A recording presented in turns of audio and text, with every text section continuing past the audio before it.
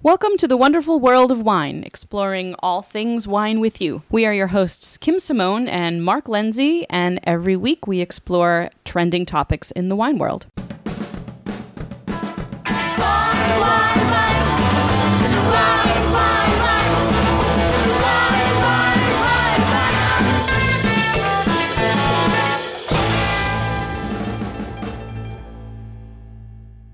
Hello there, and welcome to the wonderful world of wine. We are your hosts, Mark and Kim. You can find us on Facebook at The Wonderful World of Wine, and we are always excited every week to talk about trending wine topics and information on the air with you. So we like to talk about what did we Google this week? What sort of interesting things did we find on the internet? So, Mark, what did you look up this week about wine? This week, Kim, it was all about Cheez-Its. Did you see this thing trending? Oh, yes, I did. The Cheez-It manufacturer partnered up with a house wine company to put a box of wine with a box of Cheez-Its for the perfect pairing idea.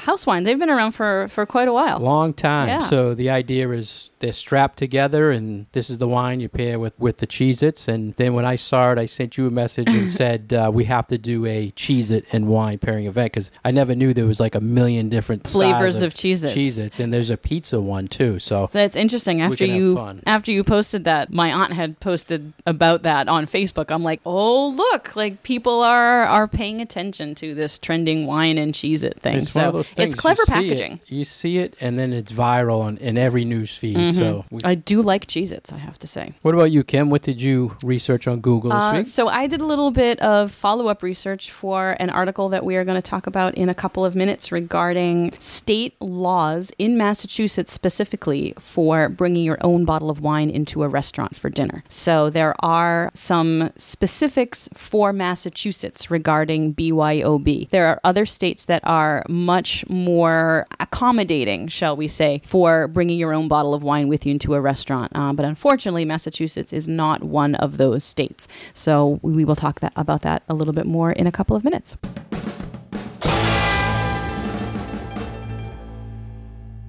There was a recent blog post on opentable.com, which is the website for making dinner reservations at a number of restaurants, about corkage and corkage fees and how do you bring your own bottle of wine into a restaurant if you want to celebrate with a special bottle, or if you are just trying to save money and buy wine retail and bring it into a restaurant and hopefully try to not pay whatever the restaurant is charging for a particular bottle of wine. So what was a little bit difficult for us with this article was that Massachusetts laws are relatively strict and that this isn't necessarily something that you can do all the time in Massachusetts. So I'm wondering if you've ever had the opportunity, being a retailer and having your hands on your own stash of wine, Mark, to take advantage of some BYOB restaurants in our area. You know, Kim, I think this is one of those state laws that people didn't realize. It's been on the books a long time that BYOB is not legal everywhere. Mm-hmm. And I think people were just doing it because I know we had wine dinners and we brought wines in. And when you talk about, I think we have to tell our listeners, BYOB, bring your own booze versus corkage fee. So If we start with corkage fee, corkage is you want to bring your own wine into a restaurant. And in the past, the restaurant would charge you a fee to serve it or to use their glassware. To open it and to serve it for you. Which the law in Mass states that if you are a place that has a license already, you are not allowed to have anybody bring their own wine in for corkage fee, which Correct. I've seen that done all the time. People bringing in their own wines. Yeah. Yep. So technically the letter of the law is if you have a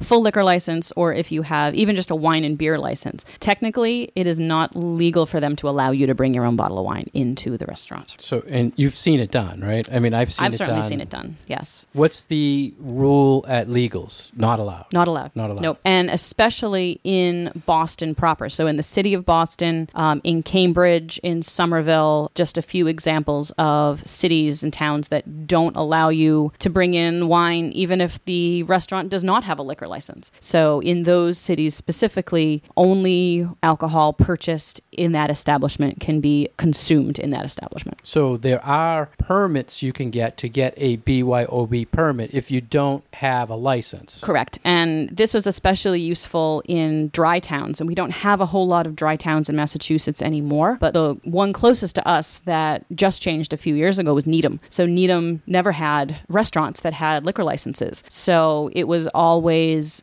not always understood, but there were a number of places where you could bring your own bottle of wine in, and they would charge a corkage fee, and you could drink your wine. I remember doing this a number of years ago with groups of friends at different restaurants in there. And now so much of alcohol licensing is controlled by the towns. So it's not necessarily a state thing, it's more of a town thing. So a town is allowed to give a certain establishment a BYOB, not so much a license, forget what it's referred to, but a permit. So if you have a restaurant and you are in a town that allows this and you don't have a liquor license, the town can give you a permit that allows you to tell your customers, hey, you can bring in a bottle of wine and then we'll charge you that corkage fee and then you're allowed to enjoy it here. So what I thought was interesting was that it is by the town. So every town is going to be a little bit different. Yeah, and they were talking the city of Boston, it's like a $400 permit fee, but there's still rules to that. Whereas you can only bring wine and beer. You cannot bring your own liquor bottle in. Mm-hmm. And the beer is limited to 64 ounces and the wine is limited to 750 milliliters. So you can't bring a ton of stuff in.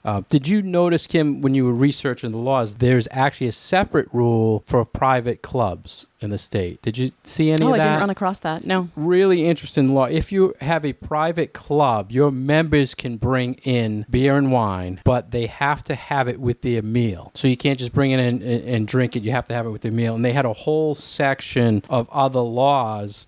Actually, they can only bring in wine. They must purchase with the meal. And after the meal, the unopened bottle must be returned and must be removed from the premise. So very interesting. You can't leave it there. Now, one of the things that I haven't questioned for restaurants is if a restaurant has a locker that they rent out. You ever see these? Mm-hmm. I know locally, in Contro used to do this. They'd have lockers where the items were bought from the restaurant but stored there for the user. So I think that's the difference between them bringing it in because the restaurant is buying it from a distributor. Right. Yeah. Then they're charging a fee to use the locker, but they're drinking their own wine that they ordered that's not on the list. But the customer is still purchasing from the restaurant. So it's technically their own, but they're not. It's their own in the sense that they've already paid for it, but it's not their own in the sense of they purchased it from an outside source because they're already buying it from the restaurant. And whether that restaurant has like a separate reserve list or some special collection of wine that then these better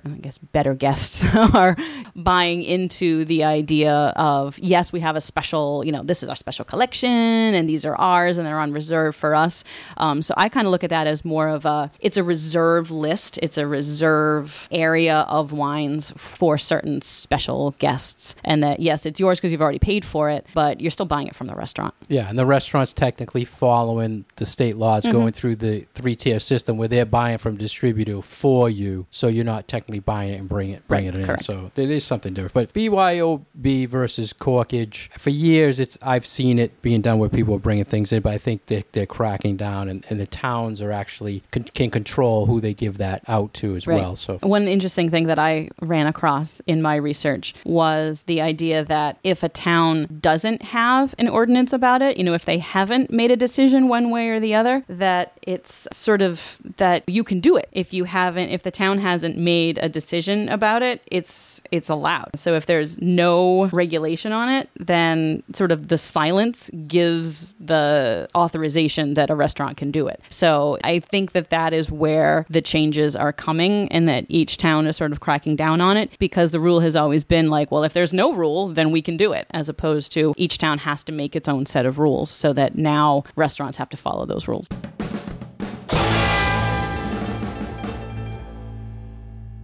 You're listening to The Wonderful World of Wine, and we are your hosts, Mark Lindsay and Kim Simone, exploring all things wine with you. If you'd like to get more information about Kim, please go to her website at vinitaswineworks.com. If you'd like to get more information about myself, please go to franklinliquors.com. If you want to follow our show, you can find us on Facebook at The Wonderful World of Wine, and you can find past episodes on iTunes or SoundCloud. Next, we want to talk about an article that was in vinepair.com about Greek wines are not trending. And in a few weeks back, Kim had said she was Googling some Greek wines for a tasting she was doing. So Kim, do you see a trend in Greek wines? I do see a few of them more on restaurant wine lists now. Yes, there seems to be a little bit more interest from people and a little bit more understanding about these wines. But, you know, we've kind of had it in the backs of our minds that, Greek wine has been trending for a number of years. I'm hoping that this is the real deal now because there really are some delicious wines out of Greece. It is a little bit harder, I think, for them to break into the market because they don't have like an entry-level wine. And we're sort of seeing this with a number of newer areas coming into our market. Not that these are like super new because they've been making wines in Greece for thousands of years, but as far as to our market with a more fine wine perspective, a lot of these are a little bit newer. But we sort of see this issue with wines from Eastern Europe, from Greece, sometimes a little bit from Portugal. It wasn't so much for Spain, but they're coming onto the market where the entry wines are $10, $12 a bottle. There isn't the $6 jug wine of Greek wines that can get people interested in the styles at a lower tier price point. You know, you're kind of starting with, well, maybe I'm going to have this on a Saturday night as opposed to popping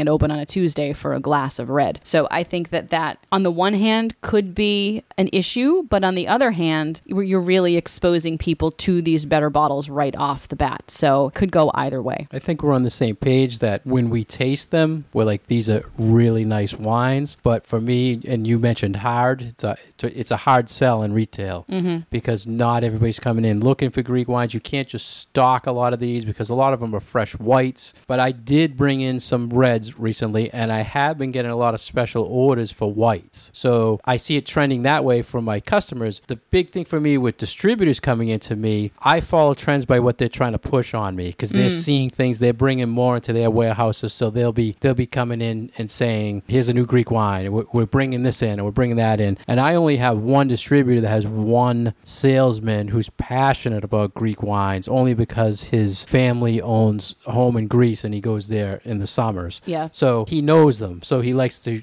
show that knowledge. But I don't see it trending still. Like you said, everybody keeps saying it's coming, it's coming, it's coming. And I think a lot of it is the price, like you mentioned, Kim.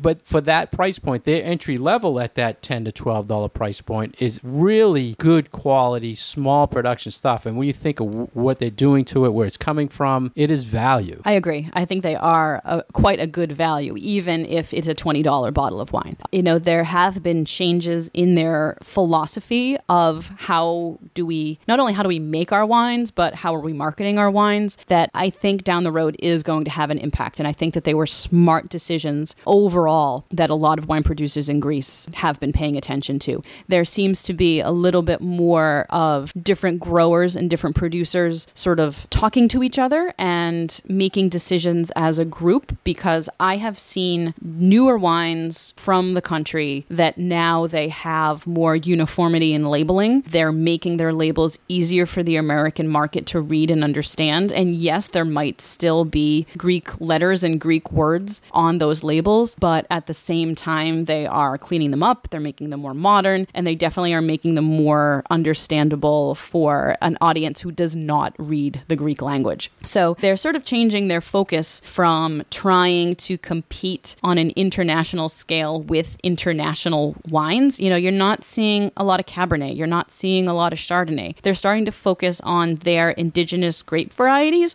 which are really interesting and really cool, but also similar enough to other styles that people tend to like, that I think with a little bit of education and with certain people on our side of the business, educating consumers could be really interesting and fun wines for people. So modern technology, focus on place, focus on indigenous grape varieties, but then also familiar styles that the market already likes. And a lot of that hard sell is because of that indigenous grapes. They're very tough for me to pronounce. It's all Greek to me, right? It's all when Greek it comes to you. It's tough. So they're not really focusing on putting that grape prominent on the label. It's more now the region maybe, or just saying Greek wine. So you're right. They modified the labels. They're using more modern winemaking techniques. And a lot of people, you mentioned, Kim, the history. The Greeks for 4,000 years have been making wine, and they actually brought wine to Italy. And one of the things I was always fascinated about was there's more Greek ruins in Italy than there is in Greece. So they had an influence all over the world, and people are kind of rediscovering now. And one of the things in the past I thought was, you heard about their economics. They had some problems in the past. Oh, yeah. And it was in the news, and then all of a sudden you don't hear anything. So I don't know, maybe their economy is getting better, so they're producing more product and sending I over think to so. us. Yeah, in the 2000s, it was terrible. They were going through such a terrible economic depression, and their unemployment numbers were crazy high, very hard for people to find work, to pay off debt. But now it does seem like there is so much growth in their winemaking sector. You know, there are not only older families that have been making wine for generations, but also newer, younger people coming onto the scene. And I think that that is helping to spark this resurgence in interest. Tourism is stronger currently for Greece, and that always is a help. I think that so much of the interest in Spanish wines that we see in the U.S. really is because there is this interest in people going to Spain and in tourism in Spain. And hopefully we'll see something similar coming out of Greece. I hope so anyway. So 2/3 of the Greek wine business is white wine. And they also have this big movement now with natural wine making, which originally was all natural wine making anyway. So it's kind of making a comeback. All that is old is new again.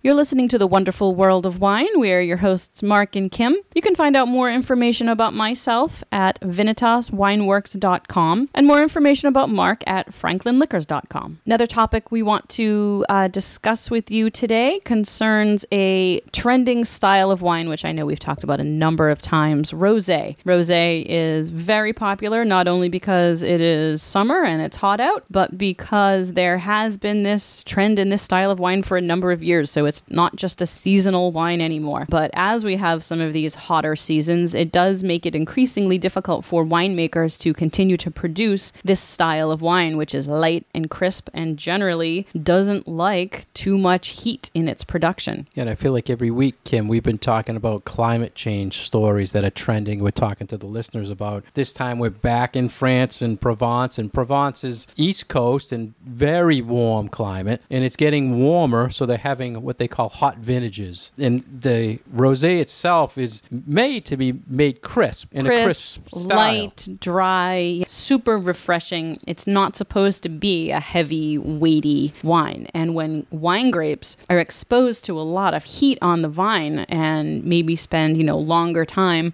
on that plant, those acid levels go down while those sugar levels rise. So you end up with a wine that is richer and maybe doesn't feel quite so refreshing in your mouth because it is lacking that acidity. So winemakers and grape growers have to come up with some solutions as to, okay, how do we respond to what is changing outside and still make this style of wine that for them is so iconic and is so popular in the market right now that they really don't want to change it. So with the sugar rise and the acid drop, the grapes actually ripen faster than usual, so they're harvested earlier. So that affects how fresh they are and the alcohol level. So Kim, what are some of the things the winemakers will do to keep this wine tasting the same? So like you said, earlier harvest is one solution, but they're really looking beyond just, we'll pick the grapes later, we'll pick them earlier.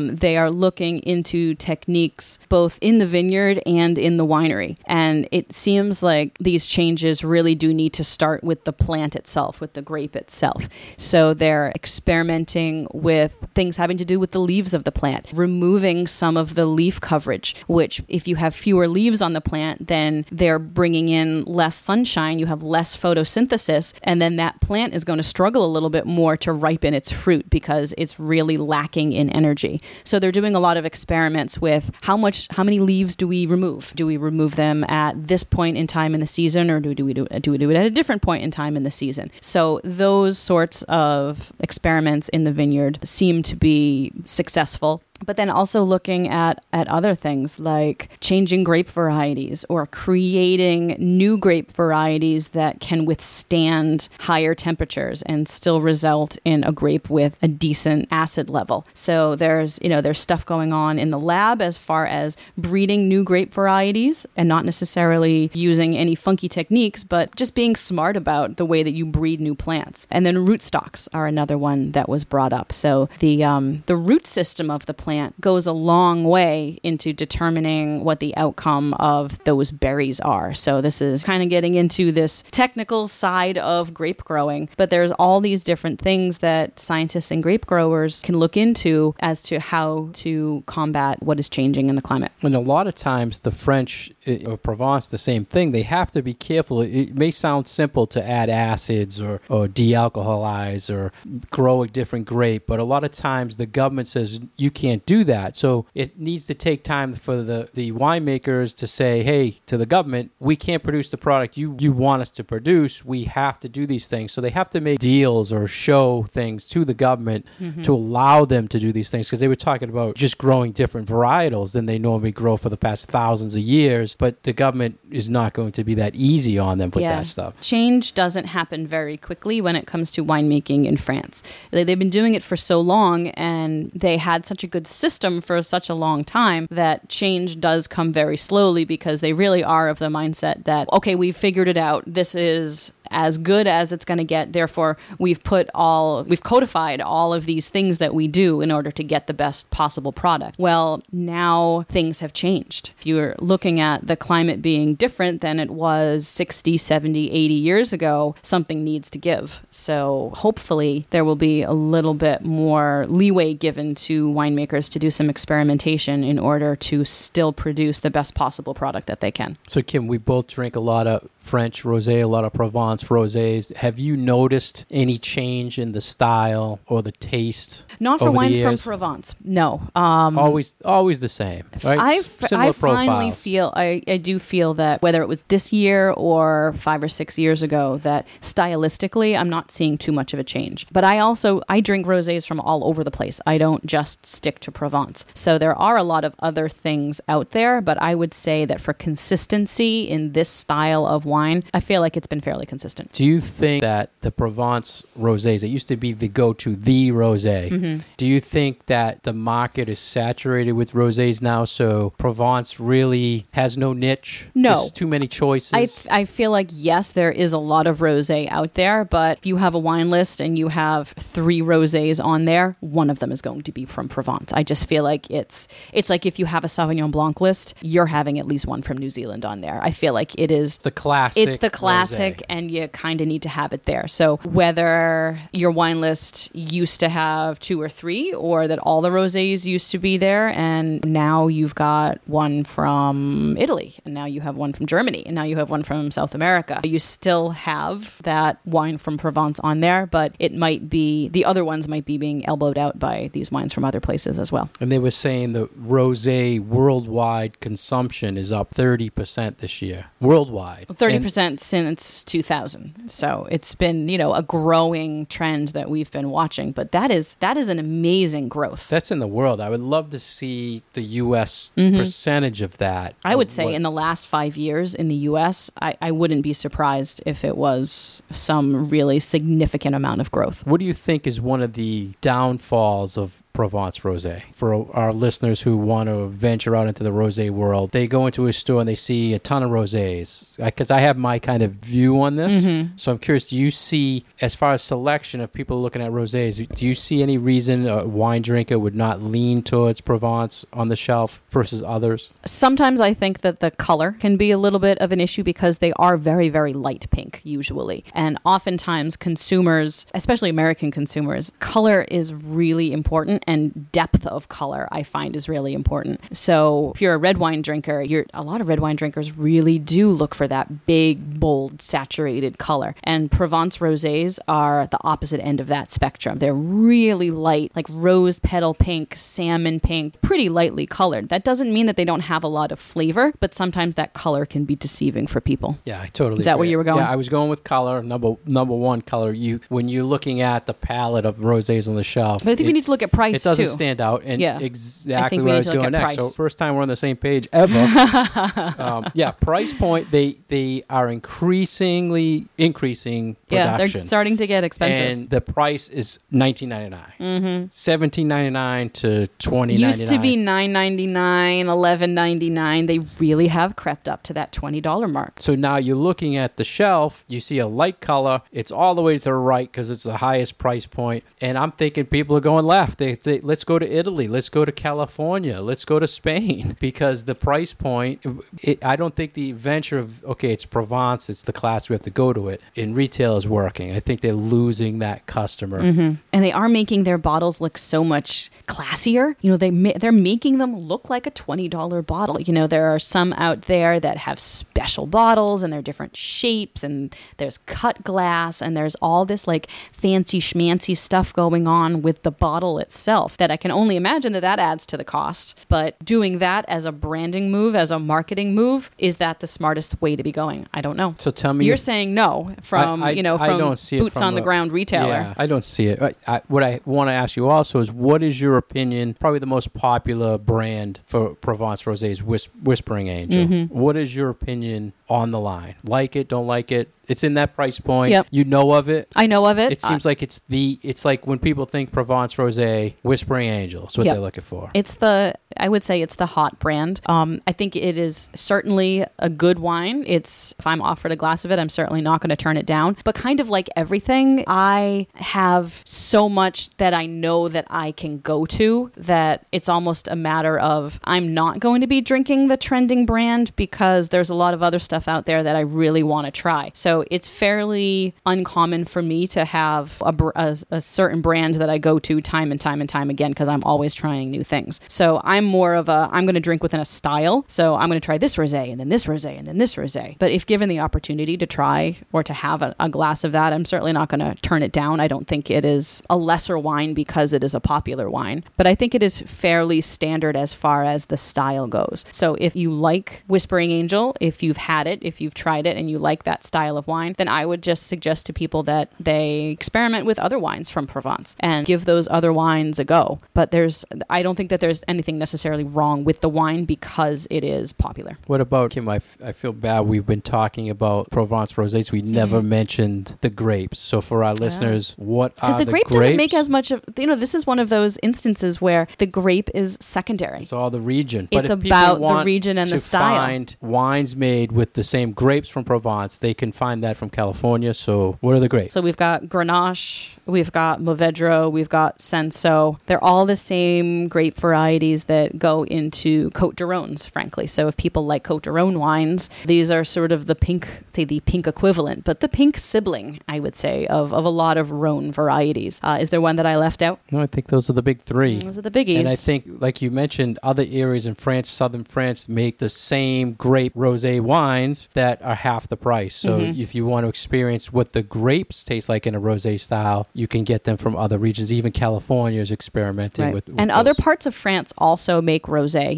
We talk a lot about sparkling wine and that France is known for champagne, but then there are other bubblies from other parts of France. Rosé is kind of the same way. It's like rosé is known to be really good quality from Provence, but then there are other rosés out there. And I think another trending style of rosé right now is Pinot Noir rosé. There are a lot of rosés that are made from Pinot Noir from a number of different places. Yes, California. Yes, Oregon, but also Germany and Alsace in France and the Loire Valley in France and in Burgundy in France. So there's a lot of good Pinot Noir rosé out there. So again, like we've said, it's a style of wine that's trending. I don't see it going away anytime soon. There's a lot out there for you to experiment with, whether you're at the $20 price point or whether you're at the $10 price point. There's a lot of good juice out there, and it's yummy and it's great for any season. So keep trying some pink wine.